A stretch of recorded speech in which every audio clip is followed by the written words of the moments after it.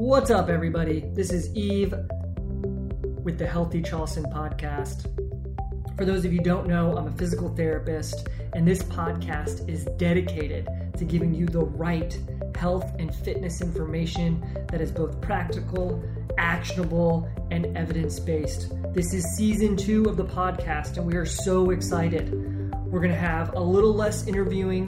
We're going to do some more topic-based discussions with myself and some of the Made to Move physical therapy and performance team. Maybe have some guest hosts out there. We are so excited for season 2. Thank you so much for joining us and supporting us. If you have any questions for me or the crew, just search Healthy Charleston on Instagram, or you can reach out to us directly at madetomovept.com. That is the number 2. Thanks so much. See you soon.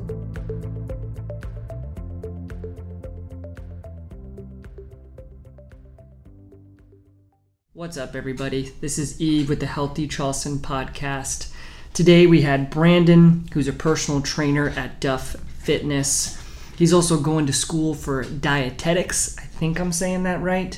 Basically, he's going to school to be a dietitian, trying to add more tools to his toolbox.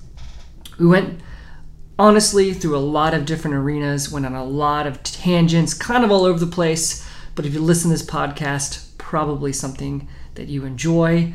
Honestly, this one was a lot of fun. Got to tackle a lot of different topics, and hope you enjoy it. Brandon, what's up, man? Good. Well, hey, how are you? I'm good. Welcome to the podcast. Thank you. So let's start off. Let's jump right into it. You're in the fitness industry, and you've ended up here, right? And you're still going to school for something too, right? I'm finishing up a dietetic program. Okay. Last semester. I'm applying for internships right now. Okay, cool. Mm-hmm. So some dietitian stuff too. So I love to start these because I really like to set the stage. It's also really interesting to see what kinds of people end up in the fitness industry, and I've noticed some really interesting trends before I ruin it, and who knows, you might be totally opposite. But maybe just tell us how you got started in fitness in the first place, and how you kind of ended up now being an awesome trainer at Duff Fitness. So we want to hear the whole story if you got the time. Okay, I'll give you the abbreviated version. Okay. Just growing up, I guess around my teenage years, I was really undersized, small guy. My freshman year of high school, I weighed 96 pounds. 96 pounds? 96, yeah. I was a little fella. Wow. So, I just wanted to put on muscle mass, be stronger, and to be honest, do it for the girls. But it never works out that way. Right. And, so that's originally when I started lifting weights. Kind of got into bodybuilding. That kind of fascinated me. Did you do any shows or anything like that? No, nothing along those lines. Yeah, okay. That's a little too extreme for me. Gotcha. Matt, who's one of our people, he did a show or two. He's got some really? pictures. Yeah, it's Did you do crazy. like the full bikini, or did you do like the full bikini? He's got the pictures to prove it. He's all tanned up and everything. I'm like, dang, man. That's impressive. Yeah, because you got to be like, that's an all-in thing. People think like, oh, whatever. Like, no, they're on huge dietary restrictions. Everything's very, very planned and regimented. It's basically like training for a athletic event, which obviously socially isolated, which basically it is, right? You know what I mean? Yeah, it's socially isolated. It's a really, really good point, right? And so you can't go out and do stuff. But anyway, there's our first tangent for the day. So just was into bodybuilding, reading a lot of the fitness magazines, all that bad information in there. Mm-hmm. Some of it is good. Some, a little 5% only. Mm-hmm. And wrestled in high school too, so that's kind of where my passion for nutrition came in. I was trying to always figure out how to manipulate my weight, whether it wasn't, good protocols through, dehydration, not healthy at that point in my life. But that's kind of where that sparked to the nutrition side of things. And later on went to College of Charleston, decided to get a degree in exercise science. And there I was introduced to the sports performance, so college strength and conditioning, and that was very interesting because it was a complete paradigm shift for me. Going from bodybuilding to sports performance. Why are these guys only doing 2 sets of 6?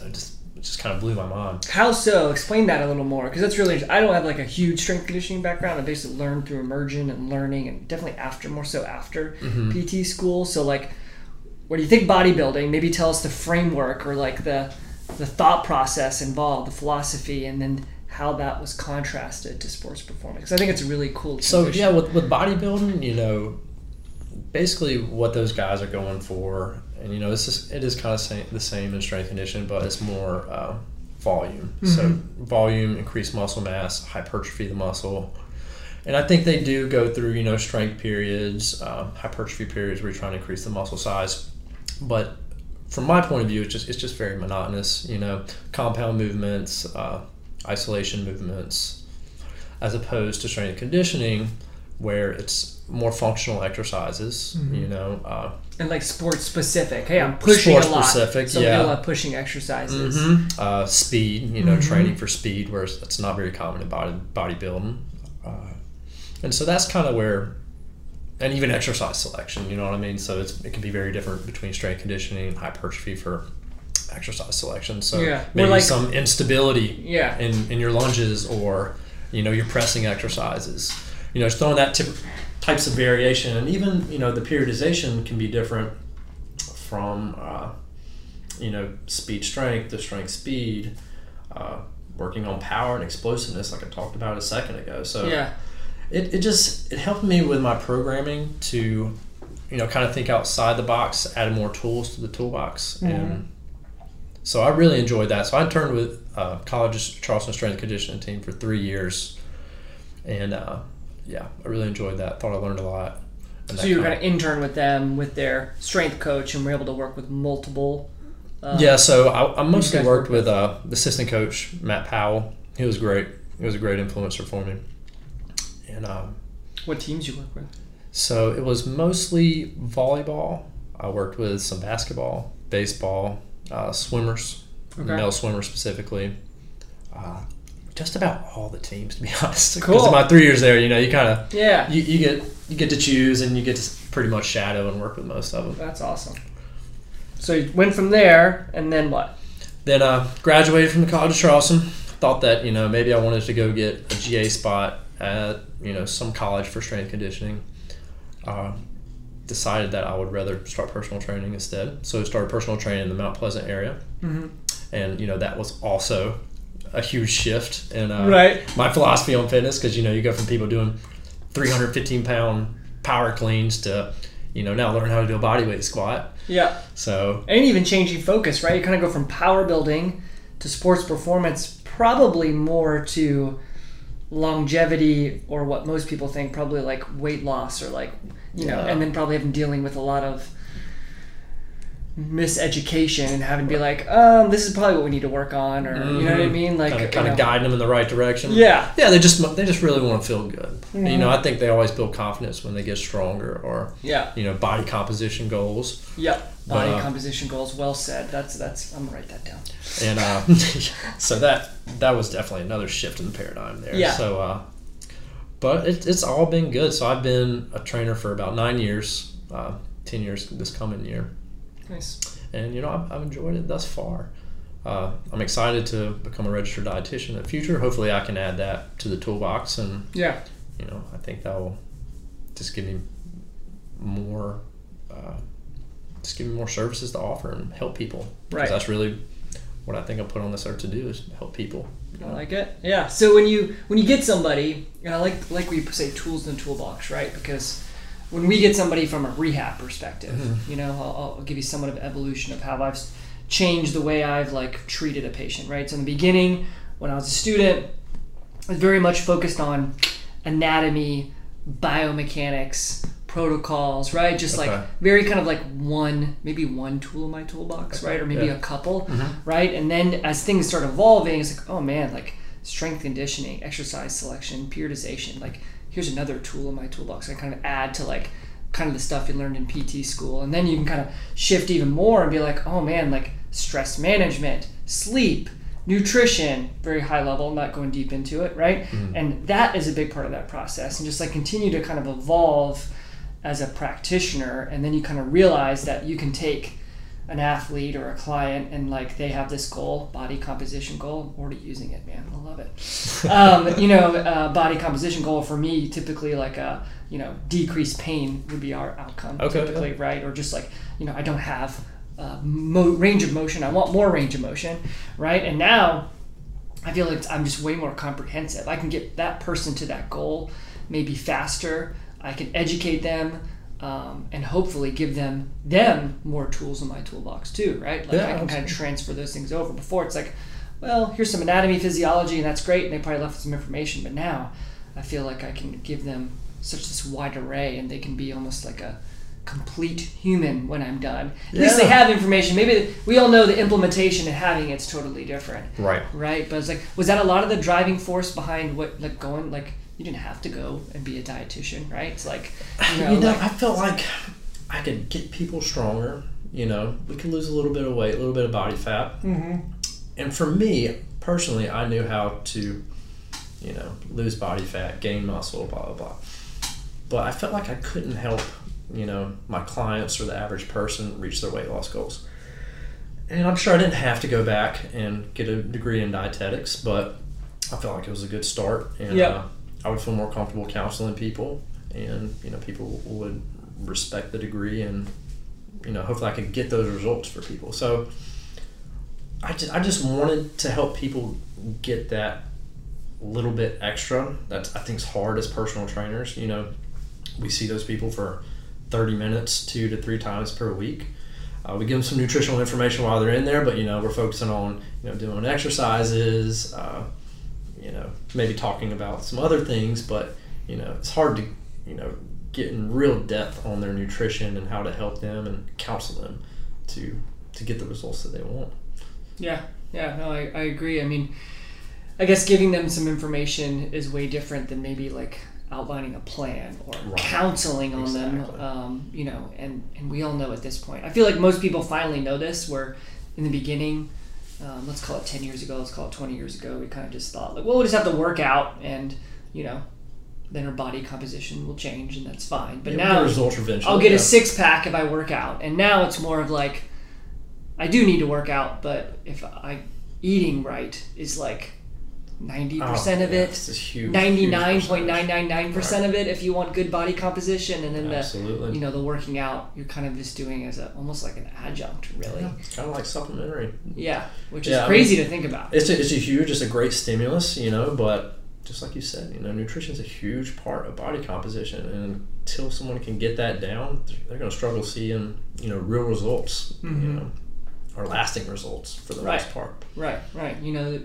People always be like, well, I have more muscle mass, and then I'll have a higher resting metabolic rate, but you can ruin that by eating one extra Reese's peanut butter cup, and you know what I mean? It's like, there's so many things. I mean, and the nutritional, there's obviously a lot of nutritional advice out there. So I kind of like commend you and like, all right, I'm going to go back, and get the degree, so to speak, and then you can probably pair that with your own experiences, as well as pair that with probably just some additional information, because I'm really curious, we'll go back to this, of what your experience was with dietary school. What do you even say? Like, call it dietetics. Dietetics? Oh, that sounds way more official. Yeah, dietetics. And how much of that information was actually good information, right? So like, because you have a probably pretty decent background in nutrition, kind of like yourself experimenting as well as like researching yourself. Like even in PT school, I didn't know this at the time, but in PT school, I learned a lot of things that in my humble opinion were flat out wrong. You couldn't apply it, right? Yeah. And were just false. Like they're like they're, like, look at the food pyramid, right? Like that was false. Right. Like a lot of big pieces of that, right? They've changed it at this point, I think, right? Yeah, to my plate, which is, has some similarities, but it's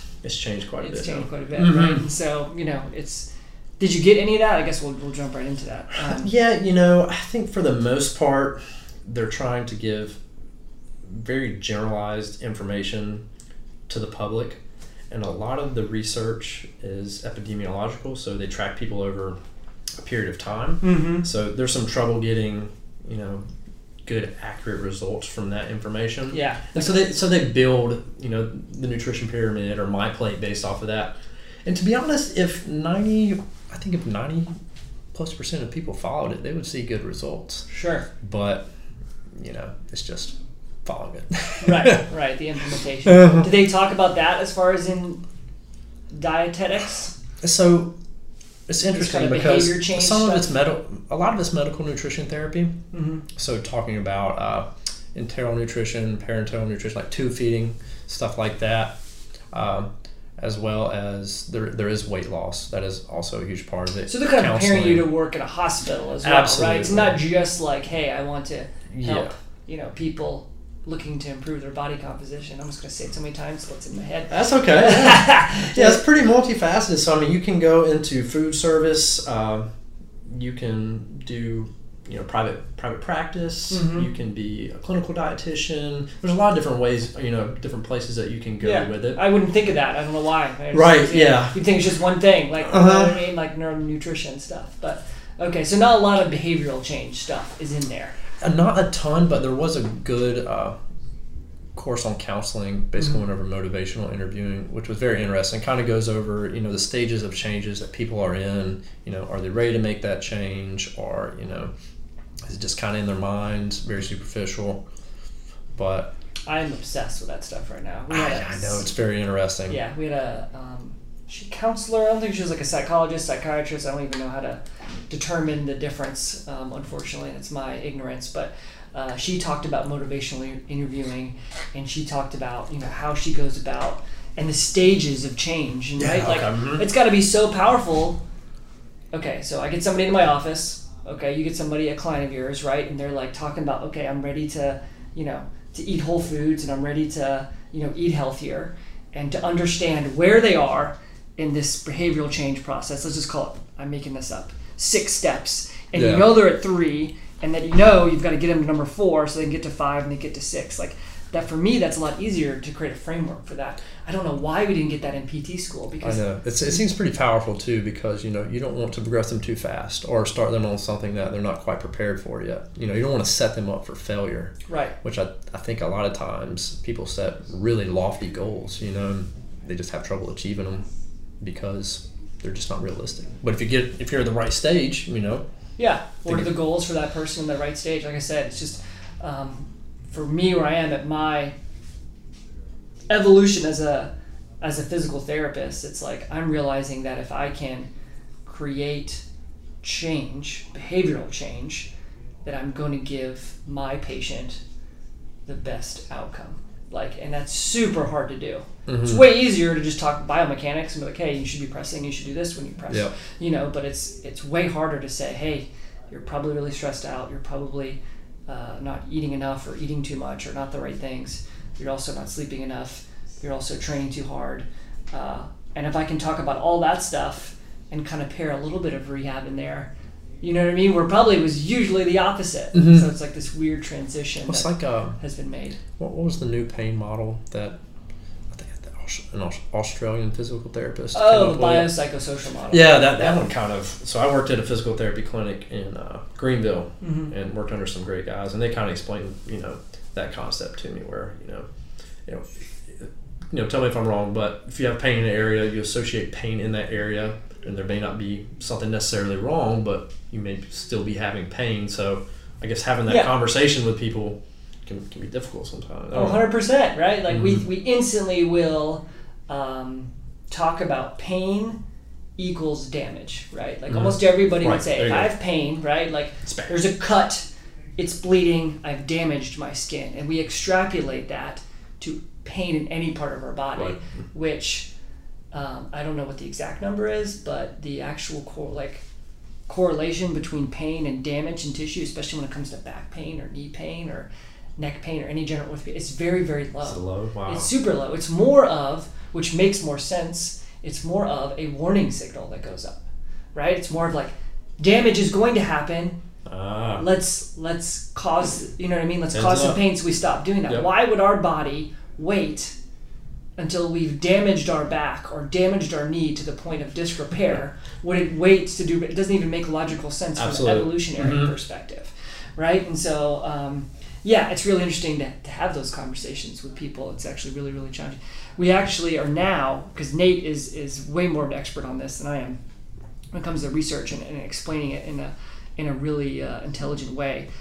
we actually started creating handouts that every patient gets explaining that model to people, because we realize how important it is to know that, because saves you time, more effective, right? Yeah, 100%. Because if you come in and you're like, oh, my back is out, right, and I've damaged my back beyond repair, there's a lot of fear, there's a lot of anxiety, there's a lot of things that change in your body when you think that way, as opposed to, I'm not damaged, I don't need to be fixed, my body's actually like resilient and adaptable, and it's going to get better. That's a completely different conversation. The mind is powerful, yeah. Yeah, if we can just set that stage really, really early, again, we kind of realize that our outcomes are, a little bit better. Probably like similar to you, it's like, hey, can I gain muscle? You know what I mean? Like showing them that they even can. Like, I can lose weight. Like, that can much easier, like probably build momentum, and people can probably reach their goals. Kind of beating the fear of women thinking that they're going to bulk by strength training. Same thing there.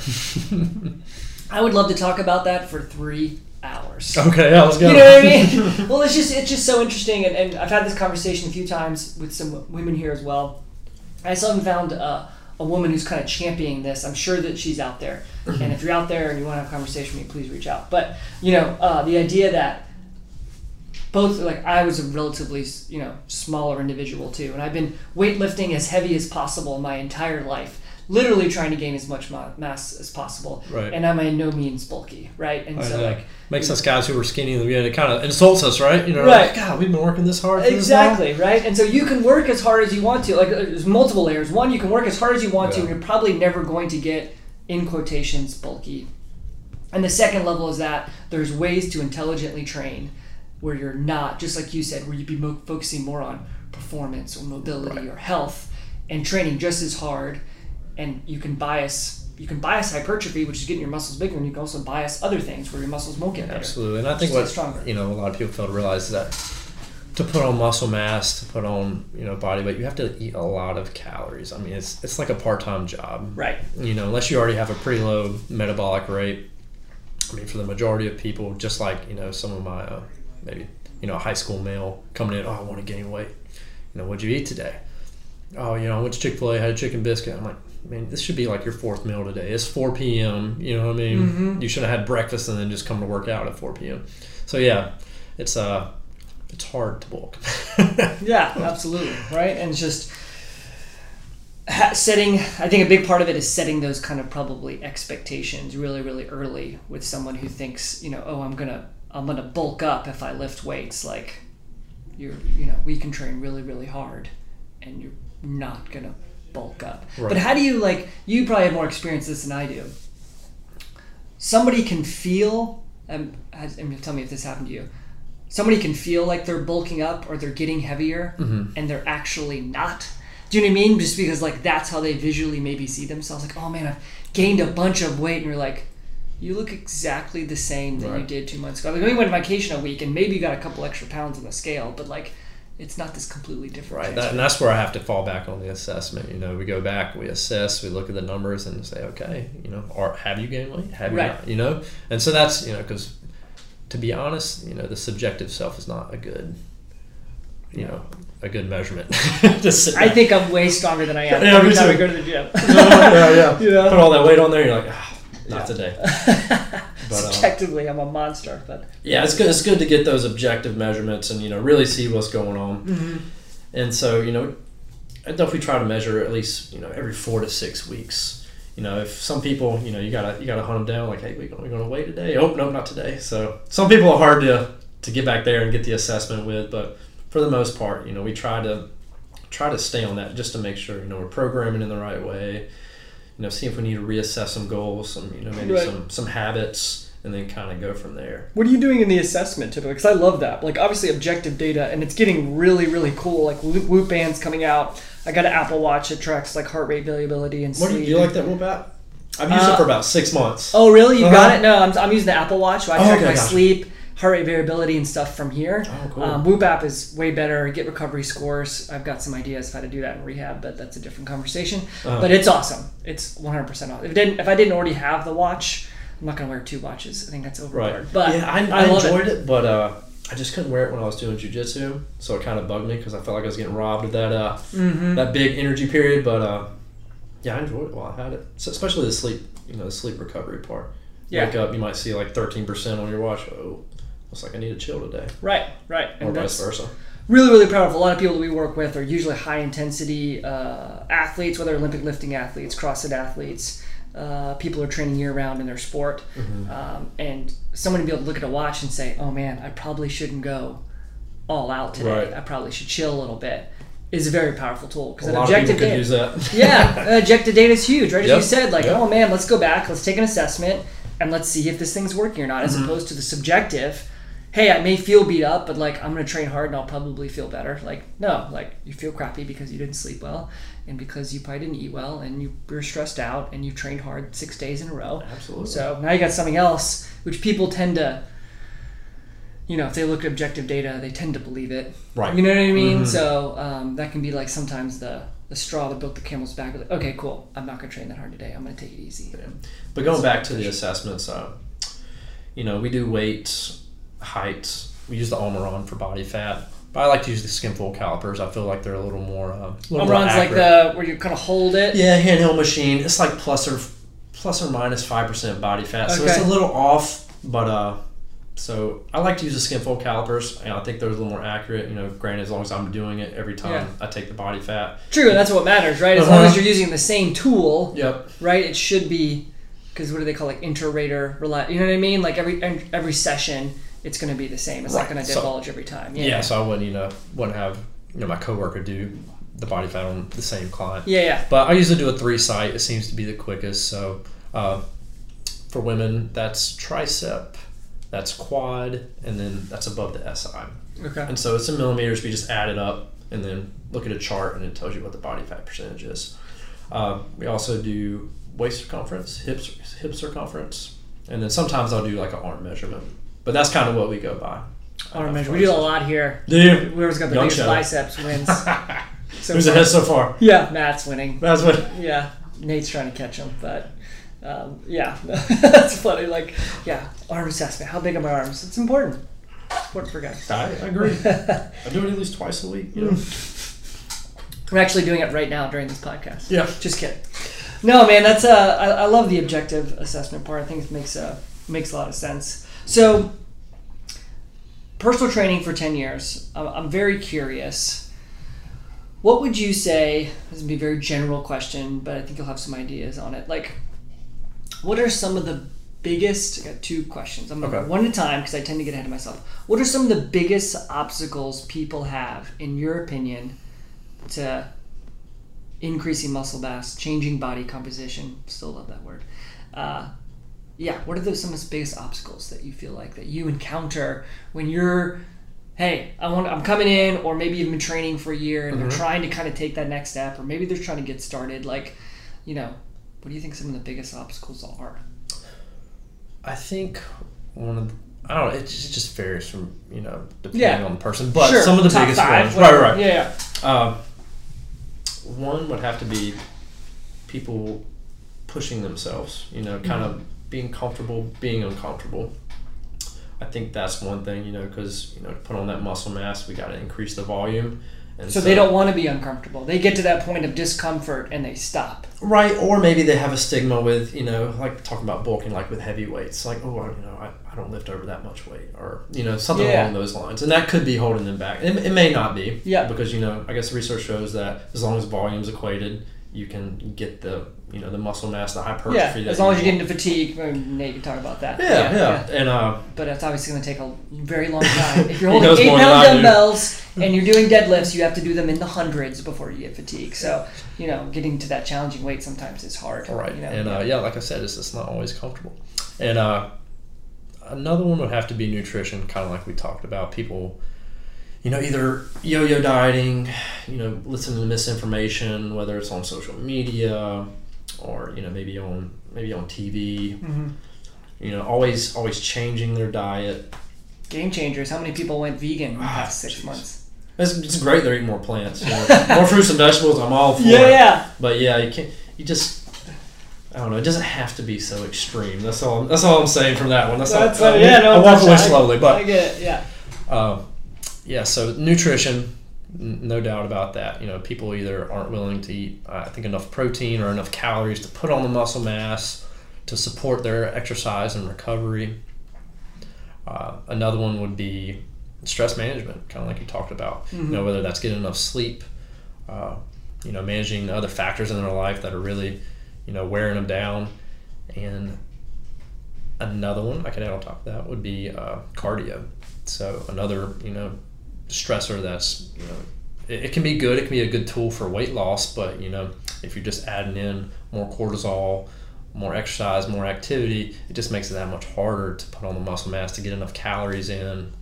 I don't know, I guess I would say those are some of the top ones that I see. Yeah, those are good. I mean, I forgot about that. I've had that conversation before. Now I'm like, we're more in the weightlifting world, so lifting heavy weights isn't a big as an issue. Mm-hmm. But I would say the culture as a whole, obviously we still have this, and it is changing, which is cool. Yep. This misnomer that I need to do an hour of cardio. Right. An hour of cardio a day is going to help me reach my weight loss, body composition goals. And now we're kind of realizing that it can be, to be frank, it could actually be harmful. Like what you said from a cortisol aspect. Like I'm just going to continue breaking your body down. Energy deprive myself and just do a bunch of cardio on an elliptical and just increase my heart rate, and just like, what is that really doing for you kind of long term? You know what I mean? Yeah, and I'm going to butcher this, but the adaptations that you get from it are pretty short term as far as cardiovascular. Like you really have to keep ramping up that activity.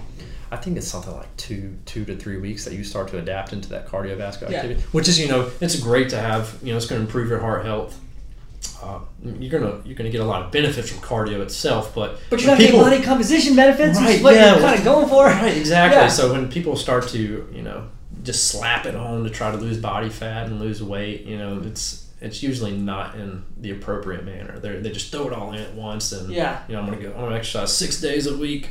I'm gonna lift 3 times. I'm gonna do cardio every day, and then they just get burnt out. Get injured.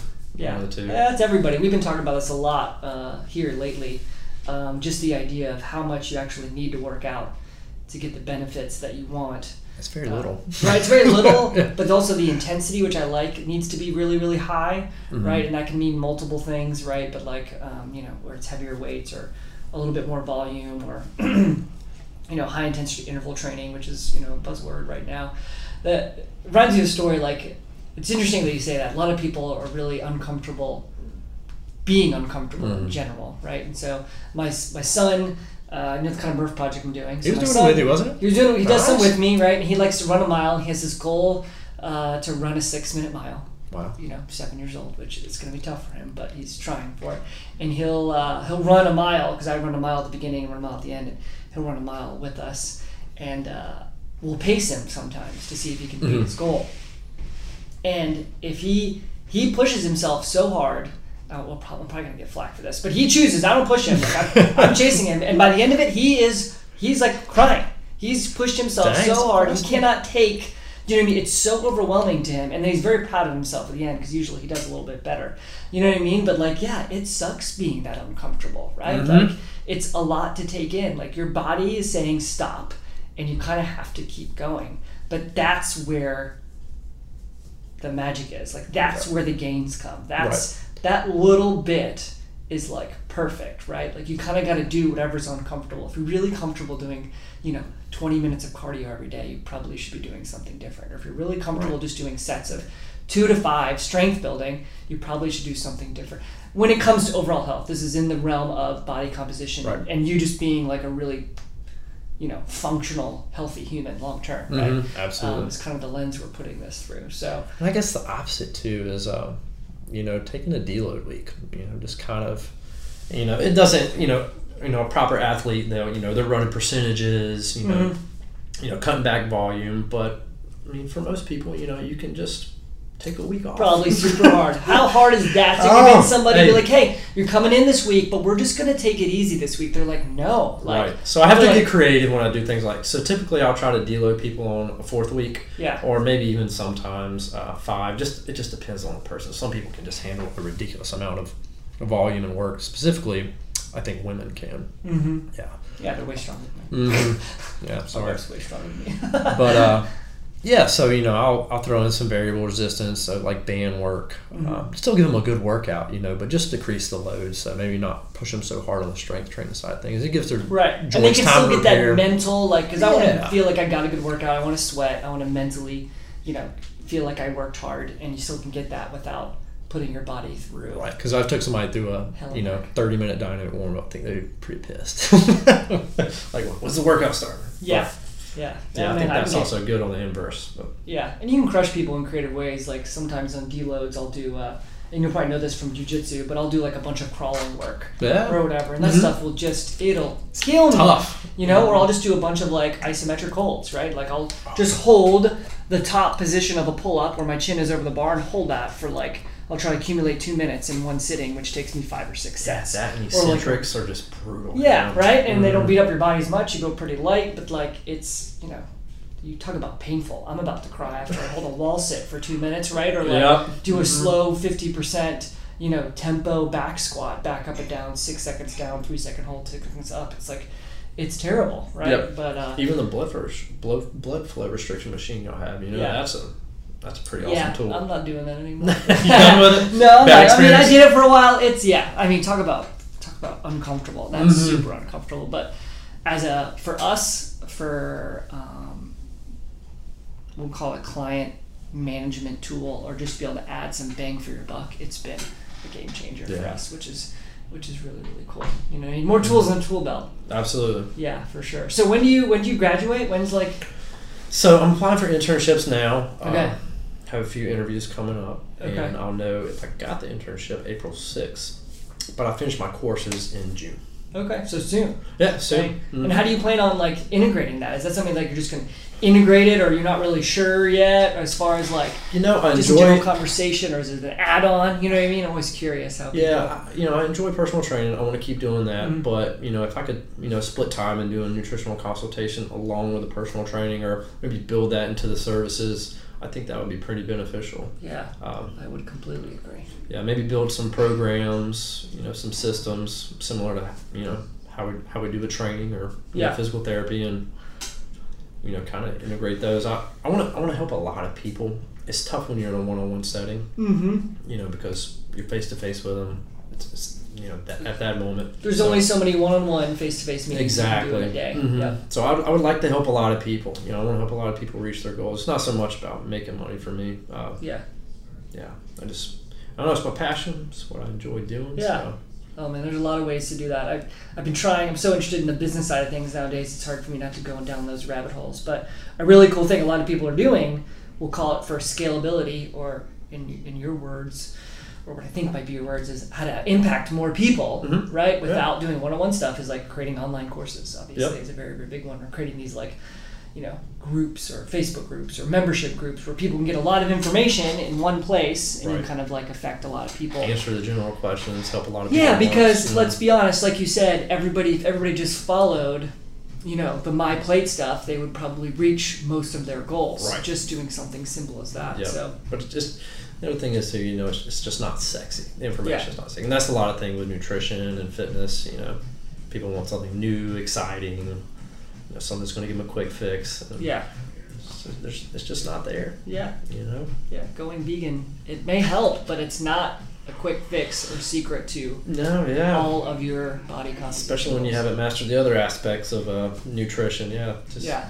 Going for that's not a very good idea. Going for the gut. Yeah, no, for sure. But eating more fruits and vegetables sounds like a really good idea. Can't beat it, man. Yeah, that's awesome, man. Well, I really appreciate you coming on. If people want to reach out or find out more about you, where could they go? How could they find you? Social media. We just talked about taking social media breaks, but if the social media, or kind of where you're at. I'm not too big on social media, but I do have Instagram. Instagram is bfowl_90, so BFOWL_90, and if you want to send me an email, it's fowlerfit4@gmail.com. And be glad to answer any questions or anything along those lines. Cool, man. Thanks. Fun conversation. I appreciate you coming out. All right. Thanks, Eve. All right, everybody. Thank you so much for joining us on the Healthy Charleston podcast. We hope you enjoyed this episode. If you did, we would love for you to head over to Instagram, search Healthy Charleston, one word, like, follow, comment on today's episode. If you have any questions, comments, if you have possible guests that you want us to bring on, if you have any topics you want us to discuss, reach out there, send us a direct message. We would love some feedback. Also, if you get any extra time, head over to iTunes, give us a rating. Again, put comments there. We love your feedback. Have a phenomenal